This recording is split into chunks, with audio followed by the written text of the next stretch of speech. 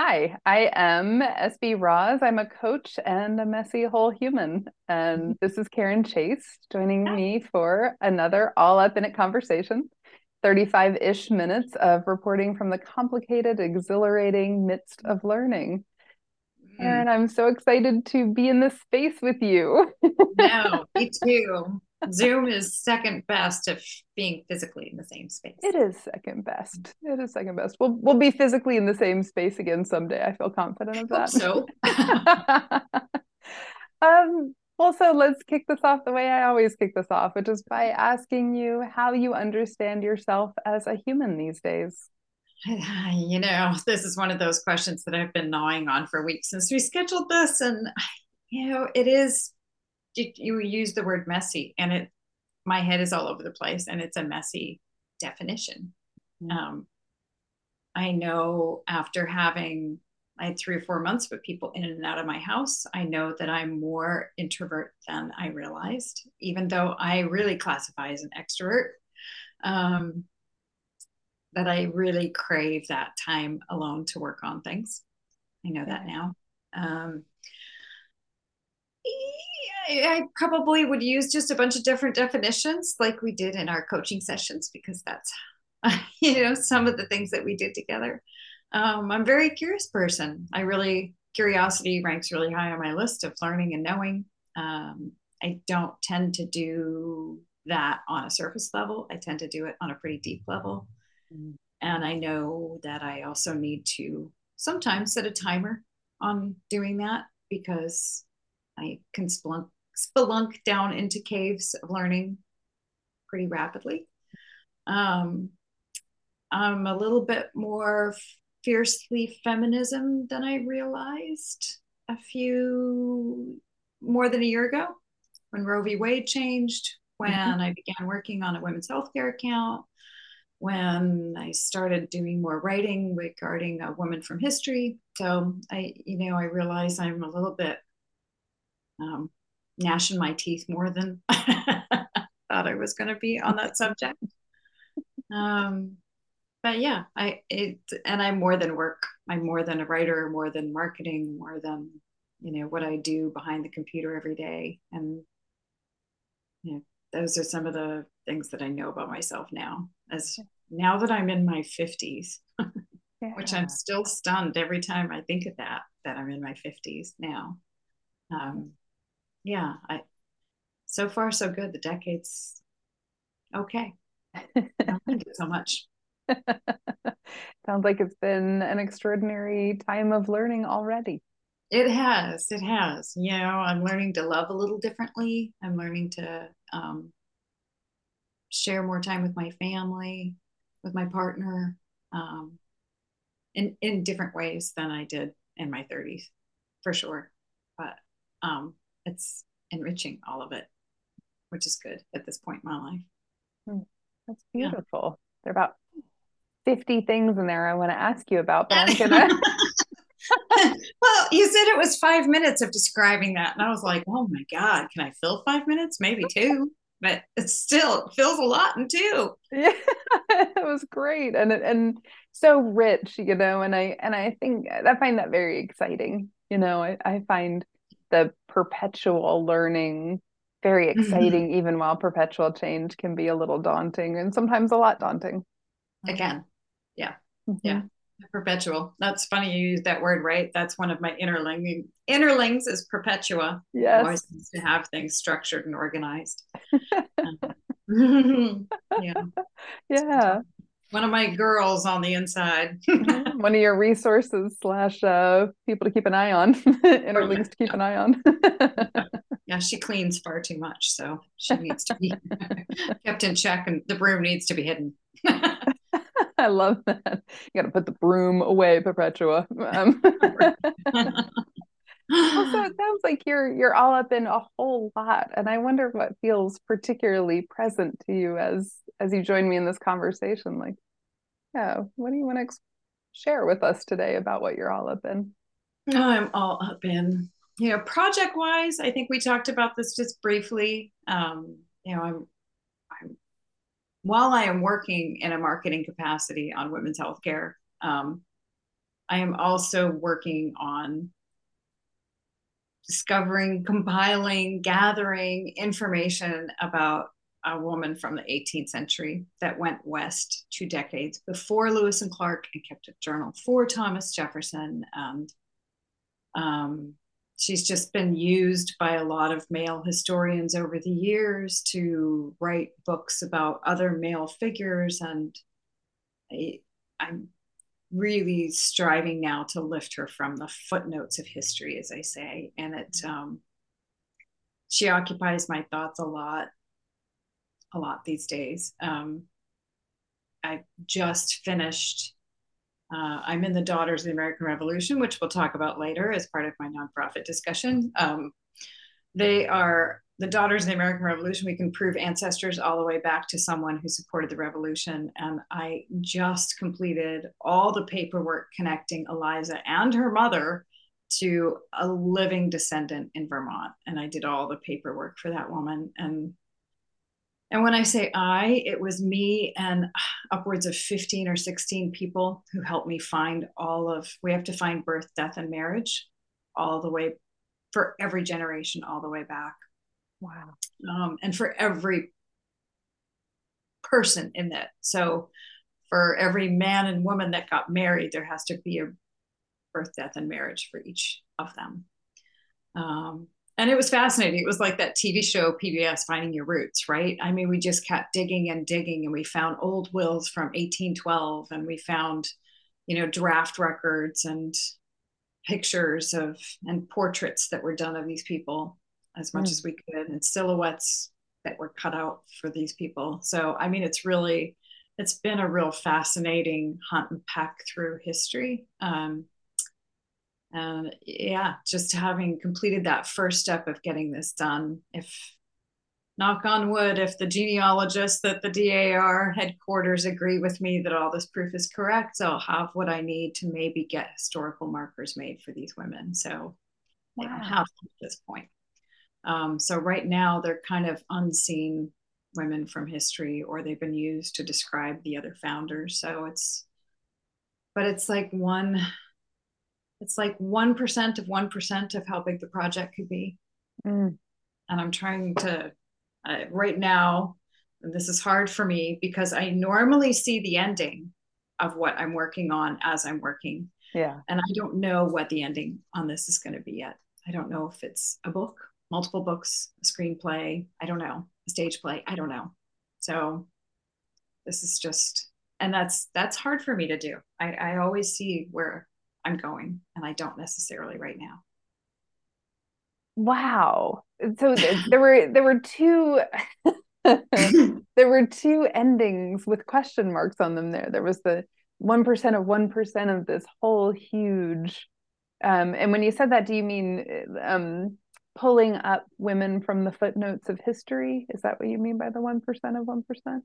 Just with regard to the information that I found about Eliza and her mother, Mary Howell, I pretty much, that proof that we just did for the DAR is probably 1% of 1% of the information that I'll be putting together. Wow. Oh my gosh.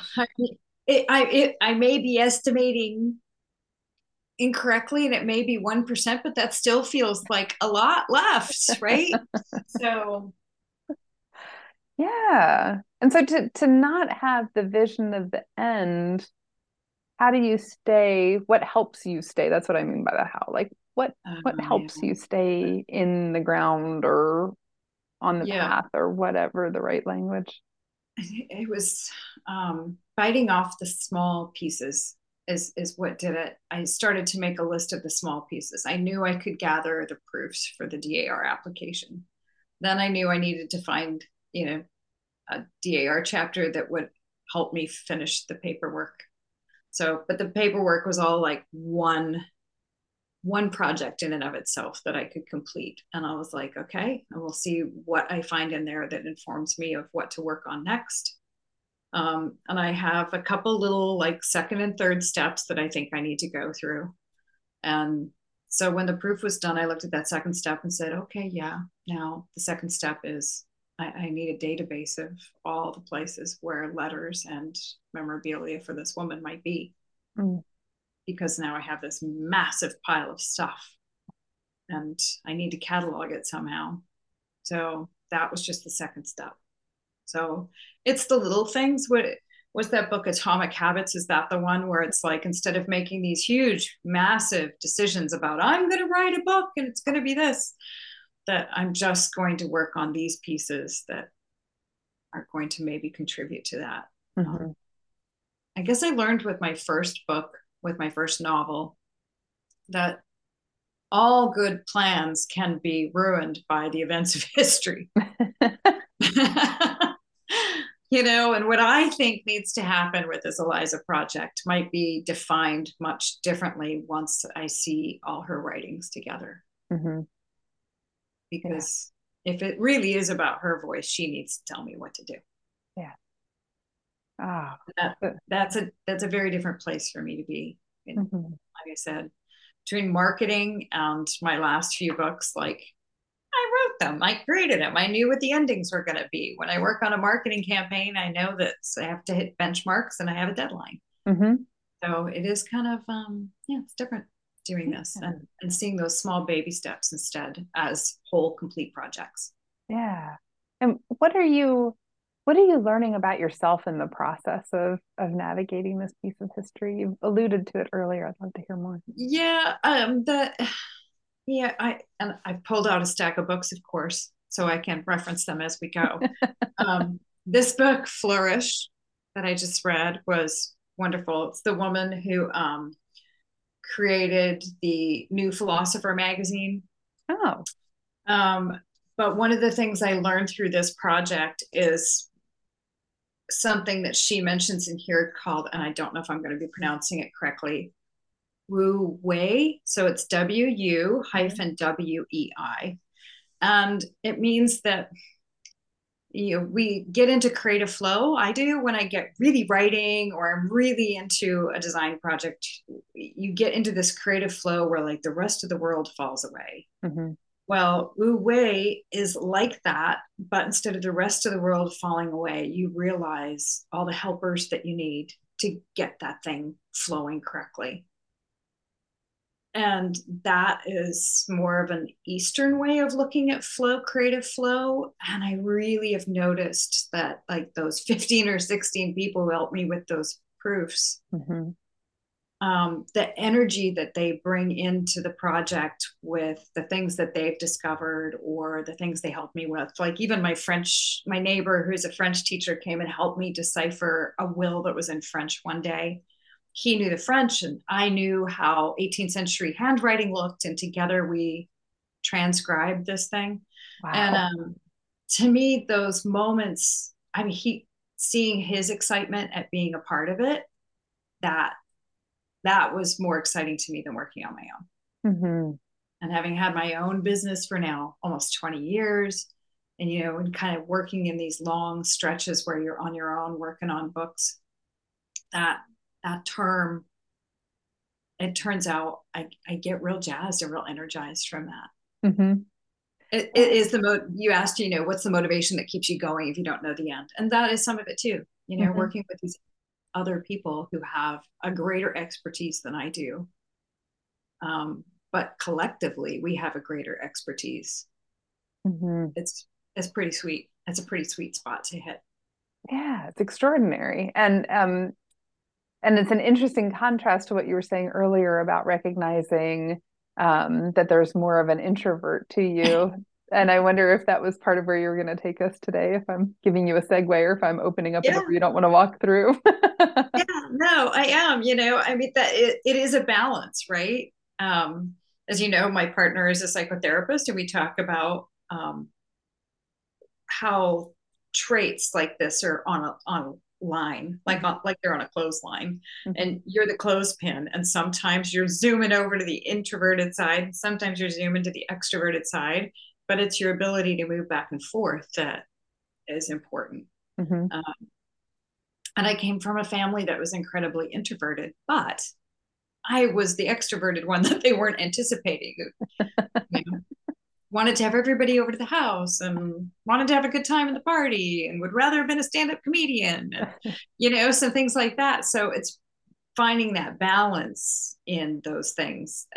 But I realize how much I treasure that introverted, that quiet time to be able to really settle in and breathe and get deep down into a project with all the bells and whistles shut off on the phones and the computers and stuff, so I can really, singularly focus, because I think the world requires that of us sometimes. Yeah, absolutely. And I wonder if there's something for you about place. Like you know Mm-hmm. me, I love people. I love getting in front of people. I love connecting with people, and I'm very protective of my home space as like a nest that that I see and feel differently in the context of who is here. And so I'm selective and particular, and I wonder if that is a thing for you. I didn't think it was. And then we hosted a couple for a few months in our house, um, who were very different from us, ran very different schedules than we did. And I always wondered, like, could I open my house as an Airbnb? Because I have this wonderful guest room and I have a bathroom that I don't use that's, pretty close to the guest room. And it turns out that's a big fat no. I don't mind having guests. I love having people come stay, but for long stretches, Mhm. yeah, I'm like you. I realized how much my home is my sanctuary and my safe place is the wrong word. It's almost like it's a big cozy blanket of, what is that? Hygie? Is that I don't the know how to word? pronounce it, but I know Hyggee, right? Yes, yeah. I mean, it is my cozy place, Hmm. so when that's disturbed by people who stay up to 1 o'clock while I go to bed at 9:30, Hmm. I really feel it. And I realize how much that is important to me. And so is open doors. When you have people who stay in your house for a long stretch, they tend to keep their doors shut. And I'm not that girl. I like having my doors open. Is that partially symbolic? What does it mean to you to have open doors? It's view. It's being able to look out far distances and not feeling like I'm stuck in a box. And Karen never likes to be put in a box. I mean, that's the definition of a designer, right? Like, how many designers does it take to change a light bulb? Does it have to be a light bulb? You like doing things a little bit differently. That's just the nature of the designer in me, I think, is to do that, to think of different ways and more unique and creative ways to do things. So the open doors really is an open mind, Yeah, simple for sure. yeah, I can appreciate that. I'm sure you can. Yeah. The wholeness of it, right? Like the Yeah. even the way very frequently I notice when people ask me how I am, the first thing that I do is I look out my window, and Mm-hmm. it's not an actual like looking into my, sometimes we move our eyes and we're really looking more deeply into our minds, and it really isn't that. It's the space where we live informs how I'm feeling in a lot of ways, or it's integral, or there's something about clearly I don't have the words for this yet, but there's just something about how when I look out there and I see the curve of the Blue Ridge Mountains and the way the sun filters into this particular holler, like it does something to me every time. And so people Oh, say and it's such a beautiful part of the country where you are too. It really is. it is, and Richmond is beautiful too in very different ways. It But is. Yeah. Yeah. Well, and that's the other thing I think I've discovered in the last couple of years. And I think we talked about this when I was going through the coaching with you, is how important those seasons are, mm-hmm. and embracing those different seasons for what they bring to you and not always looking at seasons the way everyone else looks at seasons. Yeah. Um, on to the second book. Oh, yay. I think Winter. we've talked about this one before, Yeah. Wintering by Catherine May.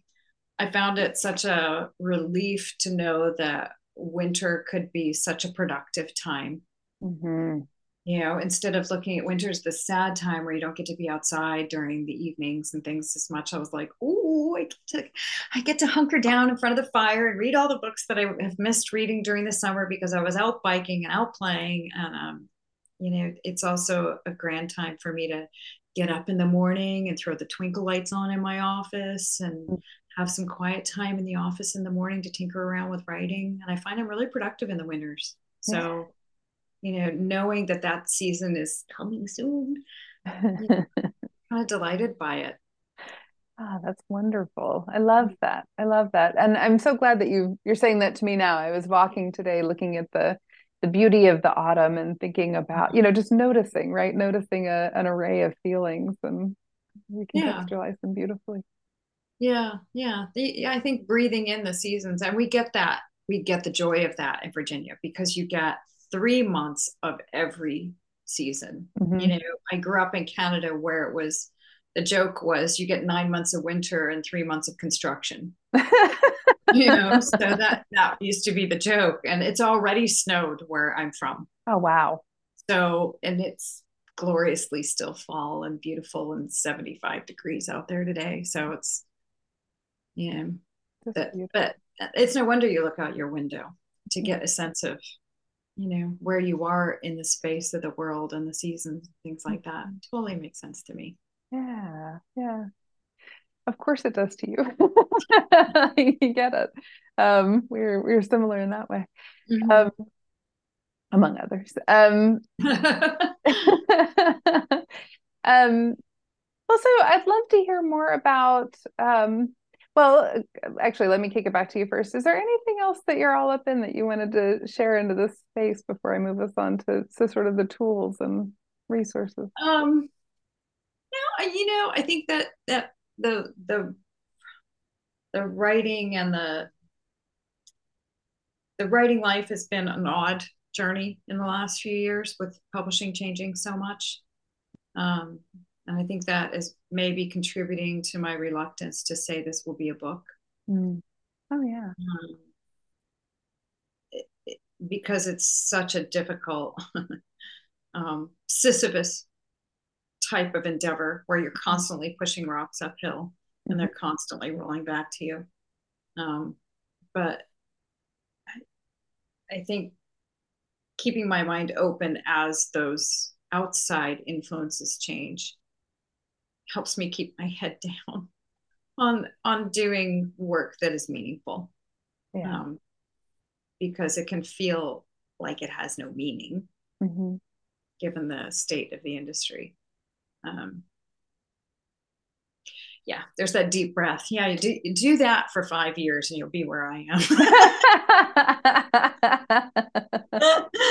Well, but I love that though, because I do think that we're a society that's very much shaped around the outcome that we believe we can achieve with the effort, and that we do see the meaning is dampened Yeah, um, by adverse outcomes or outcomes we didn't want or whatever, rather than what I hear you right. describing, which is that you are in the midst of work that you find inherently meaningful, and you will find a way to illuminate this woman's history. And how that illumination happens is the question mark, and a place for you to utilize your creativity Yeah, and resourcefulness is. yeah. I mean talk about something that you're learning is that it doesn't. You can do something that is meaningful without having it be monetary Mhm, or monetized. mhm. You and that's hard for me with a marketing background because I think you should make cash off of everything you do. Right. I mean, what are you making a brochure for if it's not going to improve sales? That sort of thing. So I've really had to learn that in the last little while. I think it'll be constant learning for me. If I took a class on watercolor and I was like, oh my gosh, there's an awful lot to learn here. And my head wants to say, well, what are you going to do with that? If you're not starting a green card line, then why No, bother? no, I'm not going to start going to shows and art shows and things like that. So maybe I could just enjoy it for the sake of enjoying it as my for this other book, for the one I held up today when we had our little chomp and chat with yours, which is, Yeah. maybe it's like Churchill, who did so many paintings. Maybe I'm like that, where I just need time farting around with watercolors in order to organize the rest of the stuff I'm doing. Yeah, absolutely. It's just my stillness, maybe. So, Yeah. Perhaps it's one of your tools, right? Like this, maybe, yeah. maybe. Well, what are the tools that you're consciously aware of right now, internal and external, as you navigate this moment in your life? That's such a great question, and that's when I actually make notes, of course, for Nice. those. So internal tools are have to do with some of the just the basic human needs. I make sure that I get a good night's sleep, Mm-hmm. that I move, or and that can mean on my bike, which I really love, or it can mean going for a walk, or just playing with the cats, anything like that that's physical, because I sit so much. And I'm not a standing desk person. I can't bring myself to get one because they're so ugly. So I'm not gonna my designer side won't let me do it. So moving is really important. Sleep is really important. Good health and eating well is really important for Mm-hmm. me. Um, I know when I'm not making good decisions, it's because I'm hungry or I need a nap, or I need to move. And so I kind of fill the bank. I make sure that I get the right sleep, and I make sure I eat meals when I know I need to versus when I desperately need to. Yes. Um, those types of things are kind of internal. We talked about the seasons, looking at what I'm going to do in which seasons. I don't plan big projects in spring and summer because I know I'm just going to be out wanting to play too much. There's too much nymph in me that needs to be out fa la lying around in the daisies, Uh-huh. and gardening. So, I mean, those are not good times for me to work on those projects. Internally, I also have a really good sense of being loved and being nurtured by my family and by Mm-hmm. Ted and my friends. Those are those are both internal and external things that really drive me to enjoy what I'm doing outside of the work thing too. Yeah, that's beautiful. And I'm so glad that you brought to the fore those things that can feel so basic that we don't even pay attention to them. And they're so critically important. I mean, I They am are not a pleasant person when I'm hungry. Like bad decisions, I'm not fun to be around. totally. And it's one of the things that, Ted in his practice begins to talk about with people in the first couple sessions is how are you eating and how are you sleeping? And, what are you doing to get out and exercise? Do you own a kayak or a pair of running shoes? Those kinds of things. And I think they're very valuable questions. And when I look at other writers and other designers I've worked with who have not been good at completing projects, who really struggle, I see they don't nurture those things very well. Hmm. And I kind of want to take them aside and say, like, just go to bed at 10. Yeah. Like, it doesn't, or even 11, just don't make it one, Yes. my grandmother always used to say, it's the sleep you get before midnight that counts the most. And I guess it kind of just stuck for me. But yeah, that my goal is to stay off of medications as long as possible Hmm. and use food and sleep and movement as my medications instead. Yeah, they go a heck of a long way. Yeah, they Yeah. do. I the first time I had a GP ask me what I eat, I got teary because I was so unaccustomed to somebody in the medical community asking me how I ate that I Oh, was just like, oh my gosh, you're my person. Like, thank you. yeah. And I'm very lucky. I've had a GP up to now who is younger and more with it. Last time I was in there complaining of an ailment, she said, now I know you, let's talk about your diet and what's been changing. So, it was really lovely that we talked about food first. Yeah, I love that. I love that. Yeah. Wonderful tools, so important, and the first things to go on most people's back burners Yeah. when the deadlines get tight, I think. Yeah. I think so too. Oh, Yeah. thank you for that. And so circle us back around. You said you'd be talking about the DAR a little bit about in Yeah. the nonprofit you'd like to spotlight. Yeah, and that kind of goes hand in hand with the external things that have really been helping. You know, the DAR has for many decades it had a bad rap, right? For being this really uppity kind of organization. And I have found so many gracious people in there that are so willing to just help on projects, and they volunteer so much that um, they are more of a volunteer organization than I recognized beforehand. And I wouldn't be able to have amassed quite the amount of information about Eliza without them. Um, and they did give me a bit of a framework for that project by saying, like, you want to prove somebody was a patriot, we need these things. But they're a pretty big organization, and they really do a lot in terms of preserving different things in this country too, and gathering funding and helping veterans. And I mean, there was an awful lot that I didn't recognize that they did until I became one while I was researching my novel. So um and that, that lesson learned with them, that many hands make light work, um, led me recently to getting a research assistant of my own as an intern, which um, just a few hours a week. Her name's Katie. She's wonderful. She's building the database because I hate spreadsheets, and she loves spreadsheets. I don't know that she loves them, but she's way better at them and more skilled at them than I am. And she's got the academic background, but um, if she and I are certainly going to be tapping into a lot of DARs to help us gather that research together. Um, across many states. I think right now the Eliza Project, I've talked to DARs in 5 different states in order to gather information for that woman. So, and a lot of people don't know what they do. If you're interested in joining, most people think, how can I possibly be related? I'm Italian, or I'm, something else.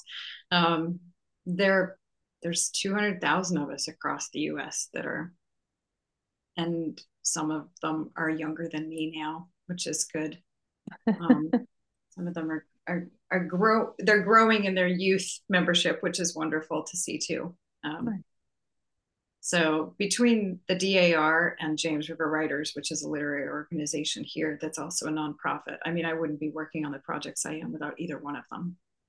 So if you're in the Richmond area or in Central Virginia and you're looking to join a writer group, I would definitely recommend James River Writers would be my second of a group.